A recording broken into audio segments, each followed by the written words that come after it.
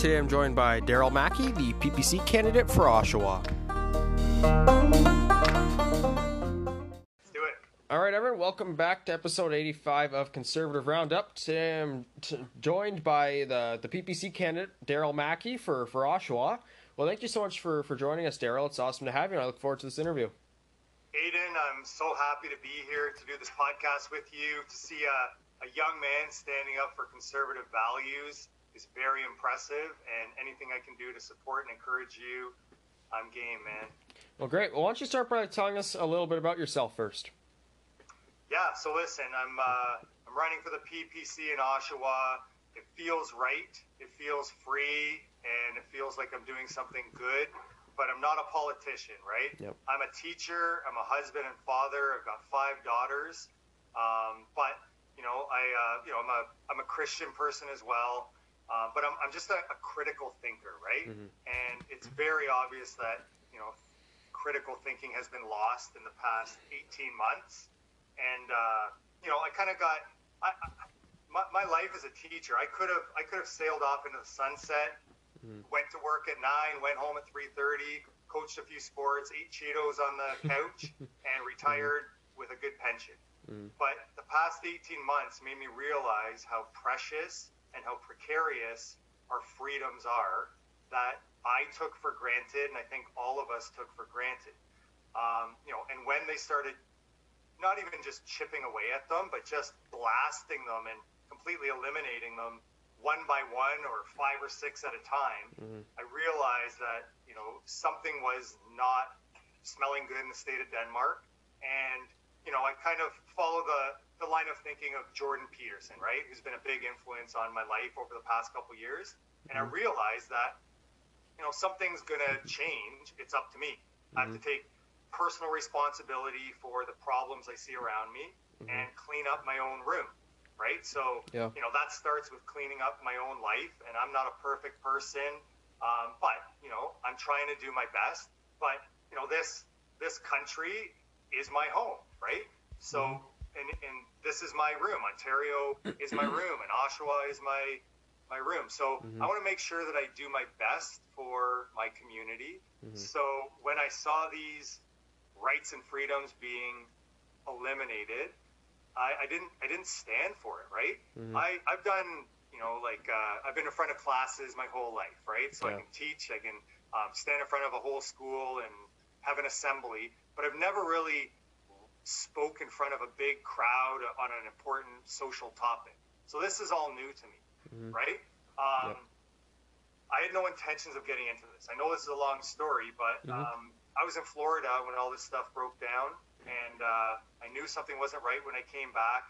And when I came back from Florida, I made up a sign that said, those who would give up, eternal liberty for temporary security deserve neither, Benjamin Franklin. And on the other side of the sign, I said, no more lockdowns and no forced vaccinations. I don't know how I knew that that's where this was going, but I had that sense. But anyways, I walked around Oshawa by myself, just holding that sign. And downtown Oshawa can sometimes be, a dead zone. Stores are closed up, right? So there's nobody joining me, and I thought I was the only person that felt this way. I had to travel to Ottawa to a rally that was up there with my father-in-law, and join together with people. And when I was there, they had a sign-up sheet for people to say something, right? Wow. Yeah. Open mic. And I'd never done this before, but I'm like, I'm going to do it. I'm going to do it. So I got up, I spoke for 5 minutes, and I ended with, and God bless Canada, and God bless all of us, right? And people responded to that. Anyways, I got a card there, and I found out there was a group in Oshawa that was meeting called Rise Up Durham. I came back, I joined up with them, and I kind of started protesting. And I'm not a huge protester, and I still don't think of myself as that, even though I've been protesting the lockdowns for about, a year and a half. The most important thing I realized, though, protesting week after week for a year and a half, was that the messages on my sign, whether it's like, businesses are essential, or, don't mask your kids, or whatever it is, right? No forced vaccinations.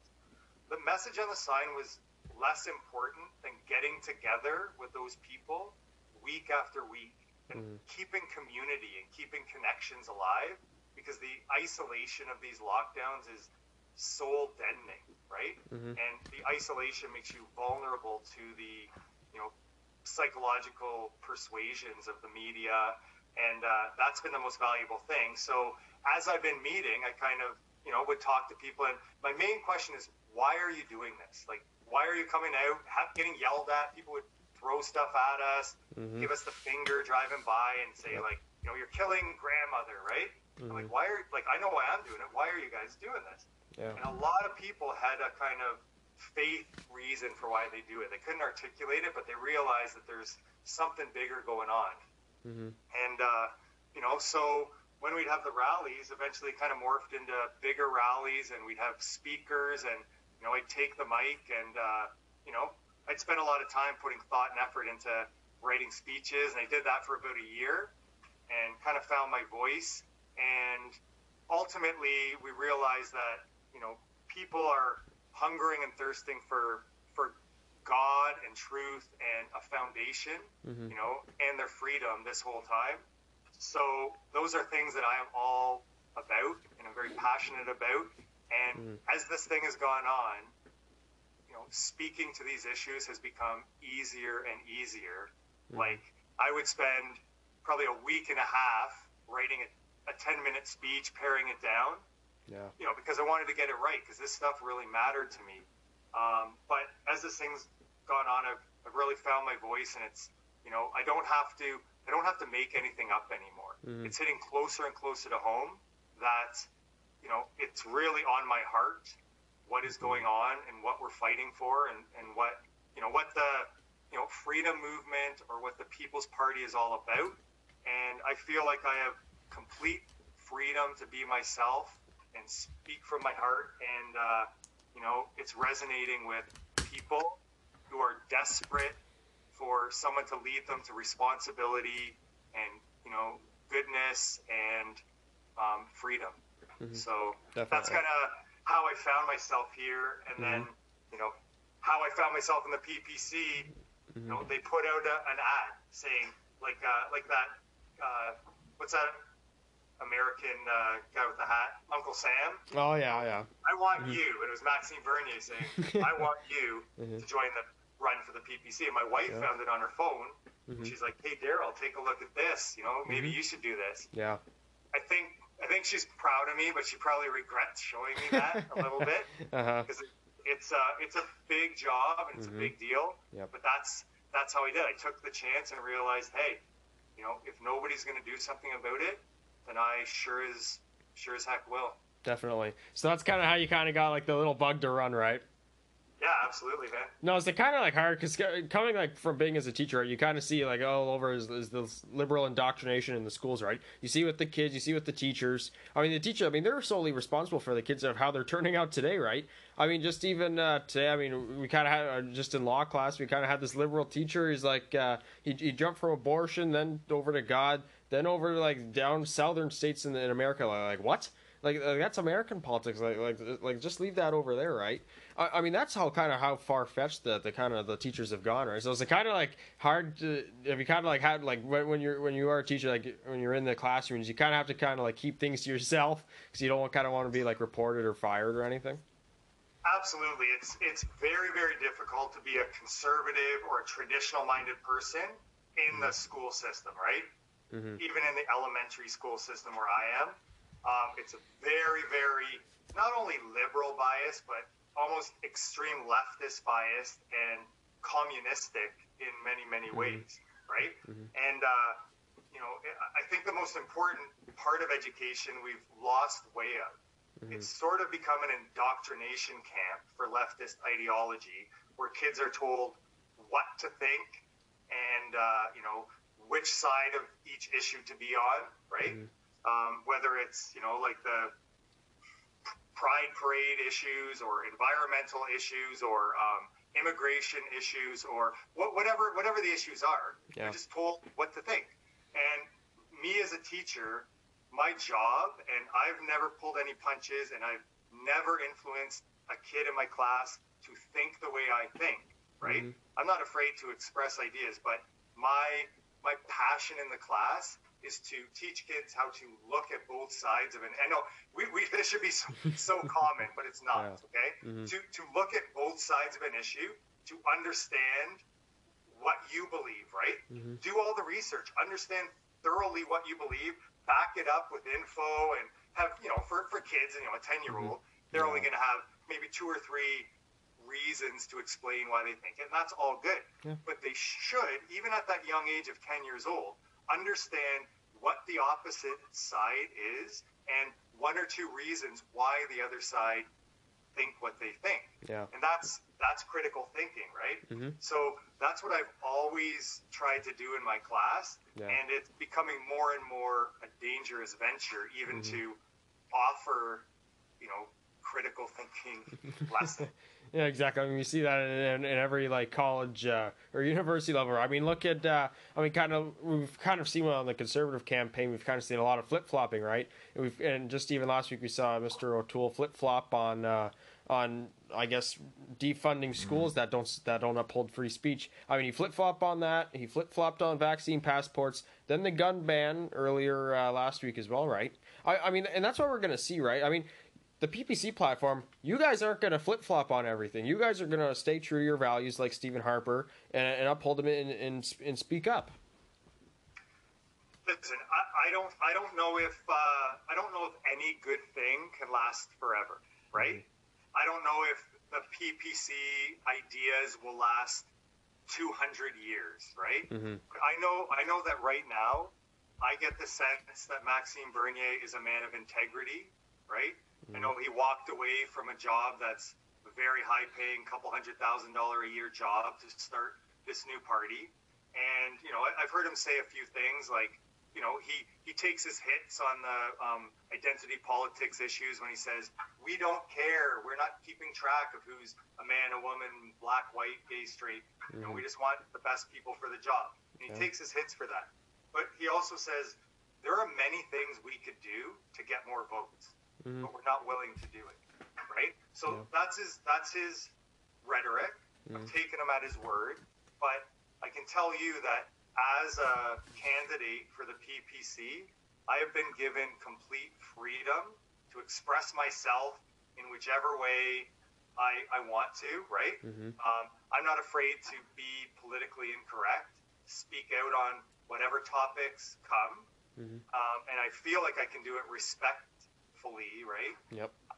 We don't always get the same respect back given to us by people who think opposite to us, but there is something very, very special going on with this party right now, where we have an ethos of freedom, responsibility, fairness, and respect, and it is plainly obvious when you look through our platform, when you look at the candidates, that we really are embracing and embodying those values, and they're very, very hard to argue against.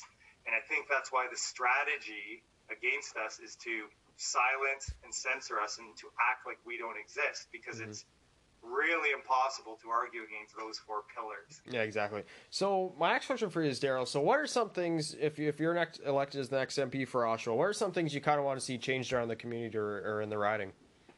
Absolutely. The number one thing about Oshawa is its reputation as a town that makes things, right? We've always been a GM town, making some of the coolest cars, anywhere. And that's kind of ebbed and flowed over the years. And we've got to a place where GM's requiring huge bailouts to survive. And I'm not a huge bailout person, but I am a huge manufacturing guy. I think that the globalist model of sending jobs overseas so that we can have cheap products to buy is a very short-sighted. I love, going to the dollar store and getting up little knickknacks that won't last long as much as the next person, right? And that's all good. But the cost of those cheap products, and whether it's Walmart or dollar store, and I don't have a problem with those stores, is that we're losing good paying jobs that people can be proud of, right? So I would like to see our manufacturing sector restored so that we can get back to our ethos as a community, right? So that would be the number one thing. I think we do that through tax incentives and invitations, not punishing people when they're successful, right? And, along with that, I think small business, in my mind, is the backbone of our community. I think the nuclear family unit is the essence of our society, but small business on top of that is essential. I would never, ever again force small businesses to shut down, right? I think that they should be free to make responsible decisions. And I think that when people are free to be creative and use their energies and solve problems, that's how we, make the world a better place and find meaning and purpose. So, those types of jobs are what I would focus on. And secondly, obviously, we have a big homelessness and addiction problem, throughout the city, but obviously through our downtown core, right? I think we need to focus on the addiction side of it. I've worked with, Durham Dignity for the Homeless, for example, who has a, kind of a camp, like a trailer set up at Midtown Mall, providing clothing and food and resources for homeless people. But the guy who runs it, Raymond Bond, he is a type of person who, he's been through hard times himself, okay? And he knows what, these people are going through. But he saw a problem, and he took it upon himself to solve the problem. And he has run into nothing but red tape from all levels of government trying to solve the problem he's solving. He's been removed from the locations he set up. It goes even so far where he's got a really successful operation helping people who are in desperate situations. He asks the city for a garbage can, because there's baggies and stuff that people have their food in, and they won't give him a garbage can. And they just to spite him, they put a garbage can 100 meters down the parking lot, and and then there is garbage around him, right? But that's the type of thing that I don't want to see. I don't think that government can solve all our problems. I think people and individuals solve problems, and I think the more government kind of gets out of the way or is there to kind of maybe go alongside or not hinder people or just not make it hard for people to do the things that they can do, that's how we'll get through this. So his philosophy, and the same as mine, is not a harm reduction model where we're giving out needles and giving out drugs, right? I think that is the opposite of how we'll solve the addiction problem in Oshawa. I think we need to get people to clean themselves up and get off the drugs. And I think that along with the help comes personal responsibility. Sorry to keep going back to that, but I think that anything you're given that's free, right? Whether it's universal basic income or you win the lottery or someone comes along and says, here's a free bag lunch, right? Or here's a free service to get you off the drugs. There's something corrupting about free, okay? I think that anything that you get, you should be responsible for, and there should be some sort of, expectation that you're going to pay back or give back. And what that also does is fosters your sense of self-worth and your, meaning to the community, right? So that's one way that I would try to help that situation that we're facing in our inner core, right, downtown. Definitely. Well, look at Ontario. What we've seen the past 18 months there. Literally, Ontarians are begging to be locked down. Oh, we want to be locked down. Please give us. We want more handouts. We want more money to sit at home all day and not go to work. Look at the huge labor shortage in Ontario right now. Right now we're in the process of government making mandating vaccines for every workplace, right? If that kind of goes through, right, that's a quarter of Ontario's workforce completely gone. One of my favorite quotes is from former President Trump is, "We don't worship government, we worship God," right? What we've seen in the past 18 months is huge government overreach. We've seen it on every day's people's lives, their business, as you said, the red tape, right? It's making lives more impossible for people to actually go out and do something, go to work, look at a story that you've brought up before is when you've gone to Walmart and you've seen a woman, she can't buy boots for her child, right? But there's boots for dogs on the next aisle over. Yeah, that's just the most in a nutshell the problem with what we're facing, that how we've lost our way, right? And the government is getting so big that it's starting to encroach into our own bodies, right? You know, before we used to be, you know, safe on our farm with the fence we put up, or safe in our homes or in our families, but we're realizing that we're not safe anywhere from the government, and safety is the big buzzword that people are using to justify all these things. But the more safety people are clamoring for, we're actually less safe and less free. I think that just like to touch on the UBI, right? So people are getting CERB payments and they're getting $2,000 a month or whatever it is. And when stores open up, they can't hire enough people to come back and go to work. And why is that? It's because they're looking for young people who are 18 to 22 who are making $2,000 a month to sit at home and play video games or whatever, right? Yeah. And, you know, if I was in that stage of life and somebody said, hey, you can make $2,000 a month playing video games, or you can make $2,400 a month, but you got to work 40 hours a week and have a boss yelling at you, it's obviously an easy decision, and I understand why they don't want to come back. That's what's corrupting about free money. But the problem is that when you are sitting on your, behind on the couch at home, you're not contributing, and you're slowly losing that meaning and purpose that you have in life, right? Life is meant to be hard. When life is hard, that's how you grow. That's how you build character, right? That old saying I really love, like, hard times produce good men produce good times produce weak men produce tough times.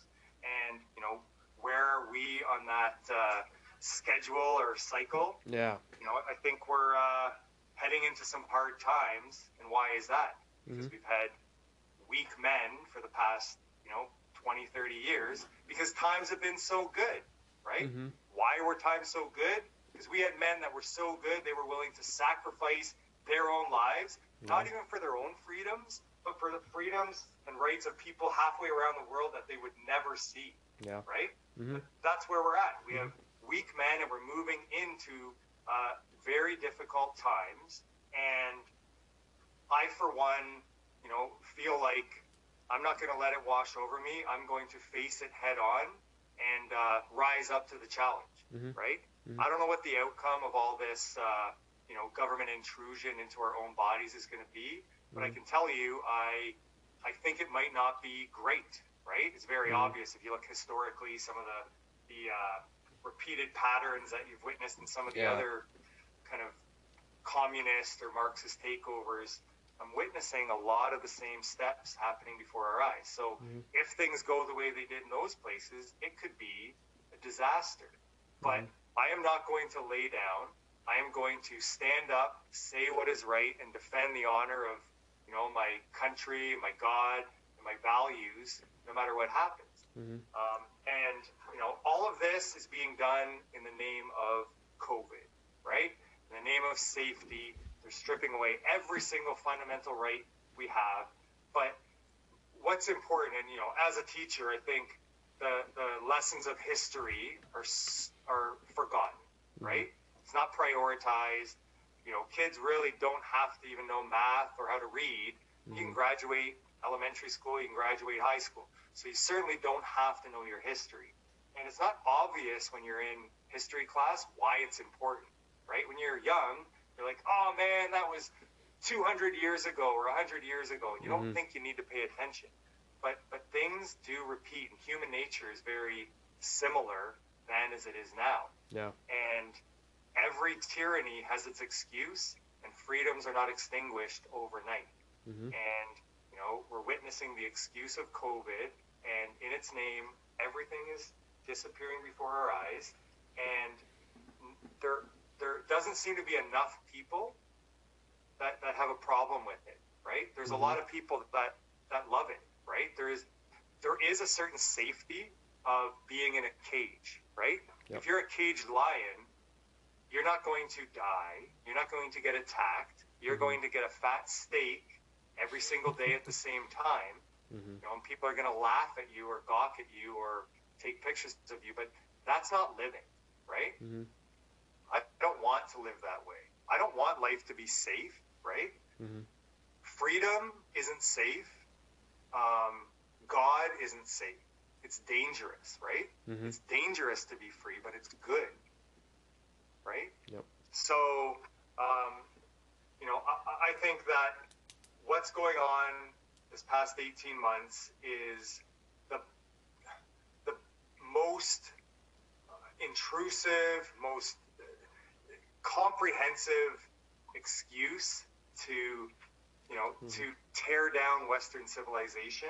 Mm-hmm. I can see it as plain as day, and I've been ringing the warning bell for 18 months as loud as I can. And all I'm asking for is, our Charter of Rights and Freedoms to be upheld. I think if we lived by those values, and, if I got in, I think one of the first motions I put forward is to find a way to strengthen that Charter of Rights and Freedoms, to get rid of the notwithstanding clause.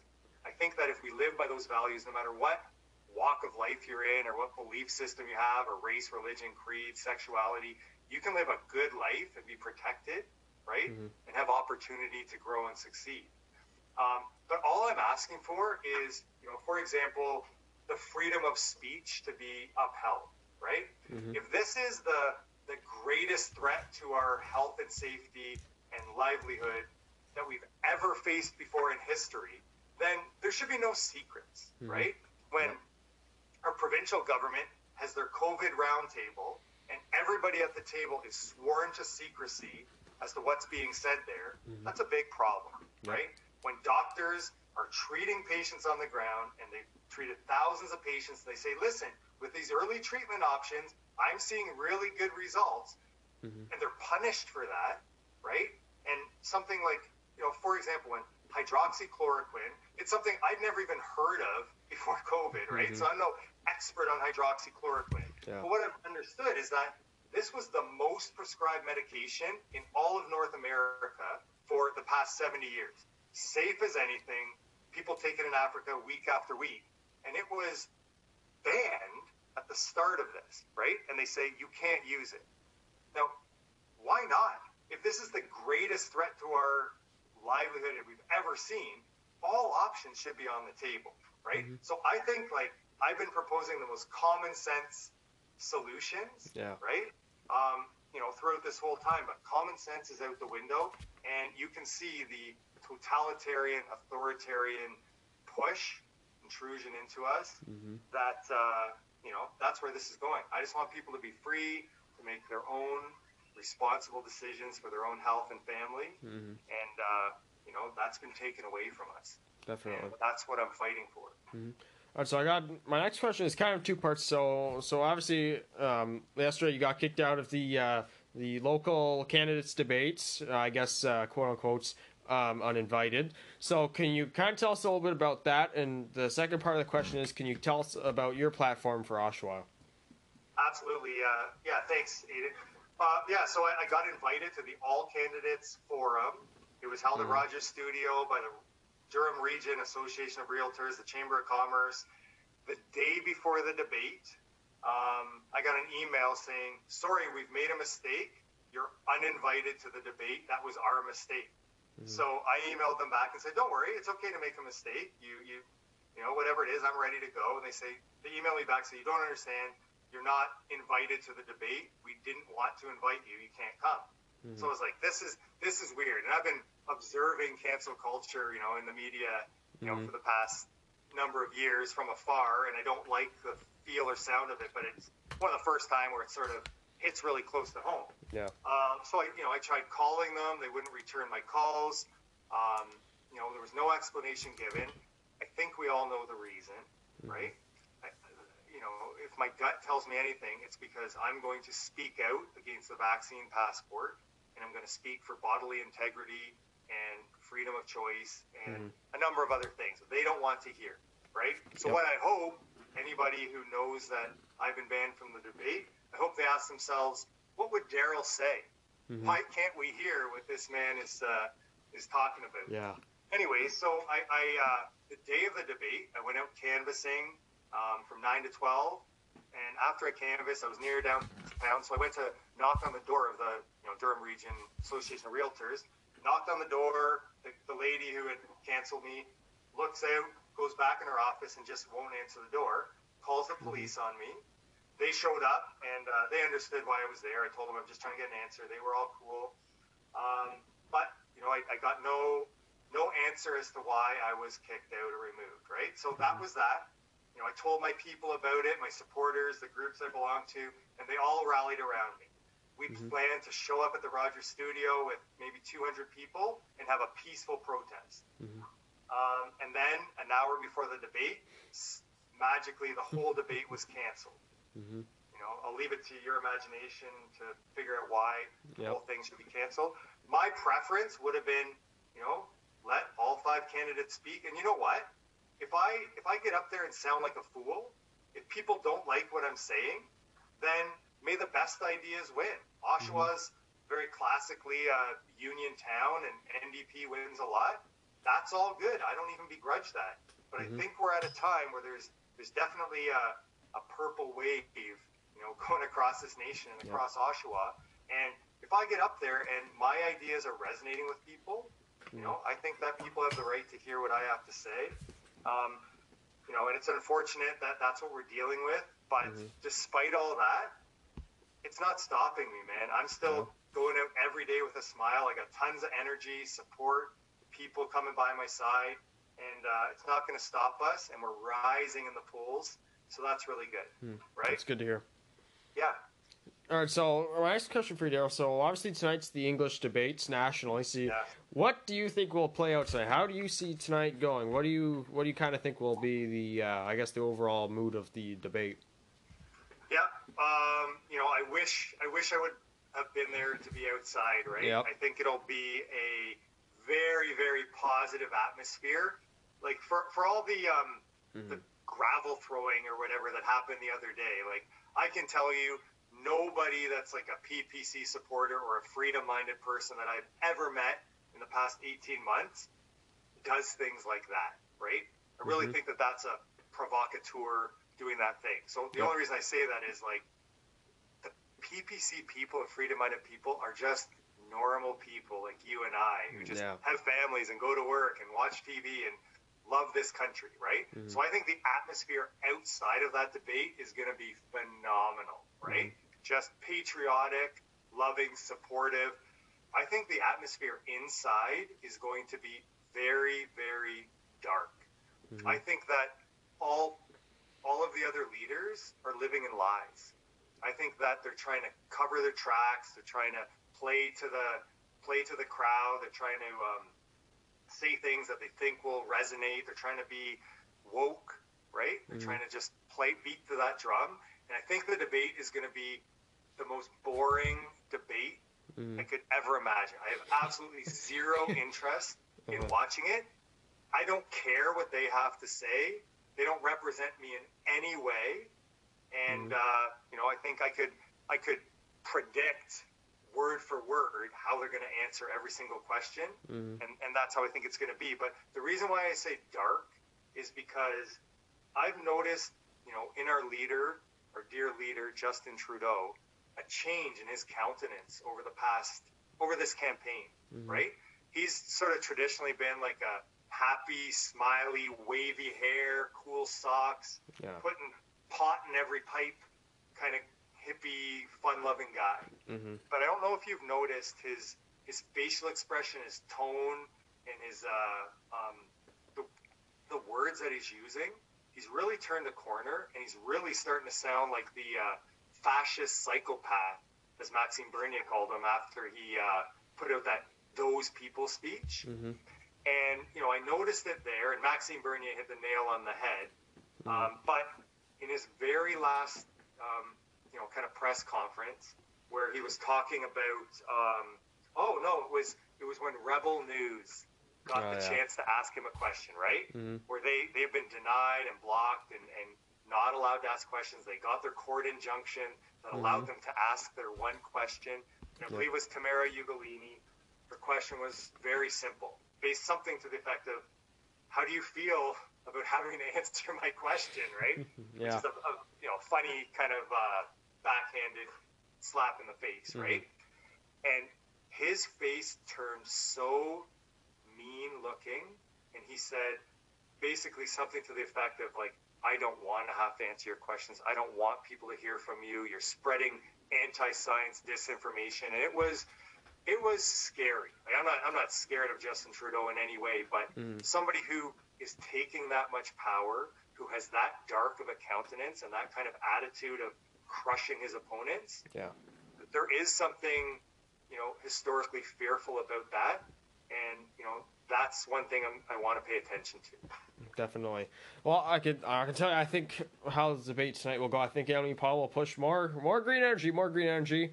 Jagmeet Singh will be free everything. We want free this, free that, free tuition, whatever. Red Aaron, no vaccine passport. Yes, we want a vaccine passport. No, we don't want one. Yes, we do. Justin Trudeau will be there. Oh, hi, look at my hair, whatever. And then Blanchett will be, oh, Viva la Quebec, whatever. I think, and then outside we'll have possibly a real leader that'll actually be outside standing up for Canadians. Aaron O'Toole, he hasn't been anywhere over the last couple months. He can't even come to his own riding for like 5 minutes. Like, I get he's the national leader, but would it kill him to at least come to Durham for 5 minutes or even show up at his local candidate debate, right? But I think we'll have actually one more last question for you, Darryl. Is what is your last what is one message you want to put out to everyone? Listen, I think that Canada is a great country, right? I think we've lost our way. We've forgotten who we are, where we've come from, and what our purpose is in this life, right? I think we've fallen prey to psychological trickery and Marxist ideology. I think this woke thinking that has permeated the schools for the past 20, 30, 40 years is really starting to play out in the community. I think the most obvious symbol of our decline as a nation is the fact that our flags are flying half-mast in perpetuity with no end in sight, and it's just a symbol of how we've come to hate ourselves, right? I don't want us to hate ourselves. I think we have mistakes in our past, like any person does or any place does. Yeah. But I think comparably to every other nation on the world, I think Canada is an amazing place with opportunity for all. I think we need to restore our national honor and patriotism. And, my first move, if I was elected, would be to put the flag back up the flagpole and, get rid of this woke ideology. And I think I would, try to encourage people to, focus on the things that unite us. And even though we're so divided, what I mean by that is something as simple as our Charter of Rights and Freedoms. You're allowed to disagree, and that can even unite us, right? So that's kind of in a nutshell what my vision is for this country. Let's start, loving Canada again, and start respecting each other again. So, well, one thing to remember, Darryl, is if you disagree with one thing about the Conservative Party's platform, then you won't be a candidate and you won't be allowed to sit as a member of Parliament for the Conservative caucus. PPC, I can tell you that much. Awesome. All right, well, it was a huge honor to get you on here, Darryl. I wish you all the best with the campaign, and you're such a great interview. Thank you. Aiden, you're doing a great job. I love your podcast, and I can't wait to see what you do next, bud. Thanks.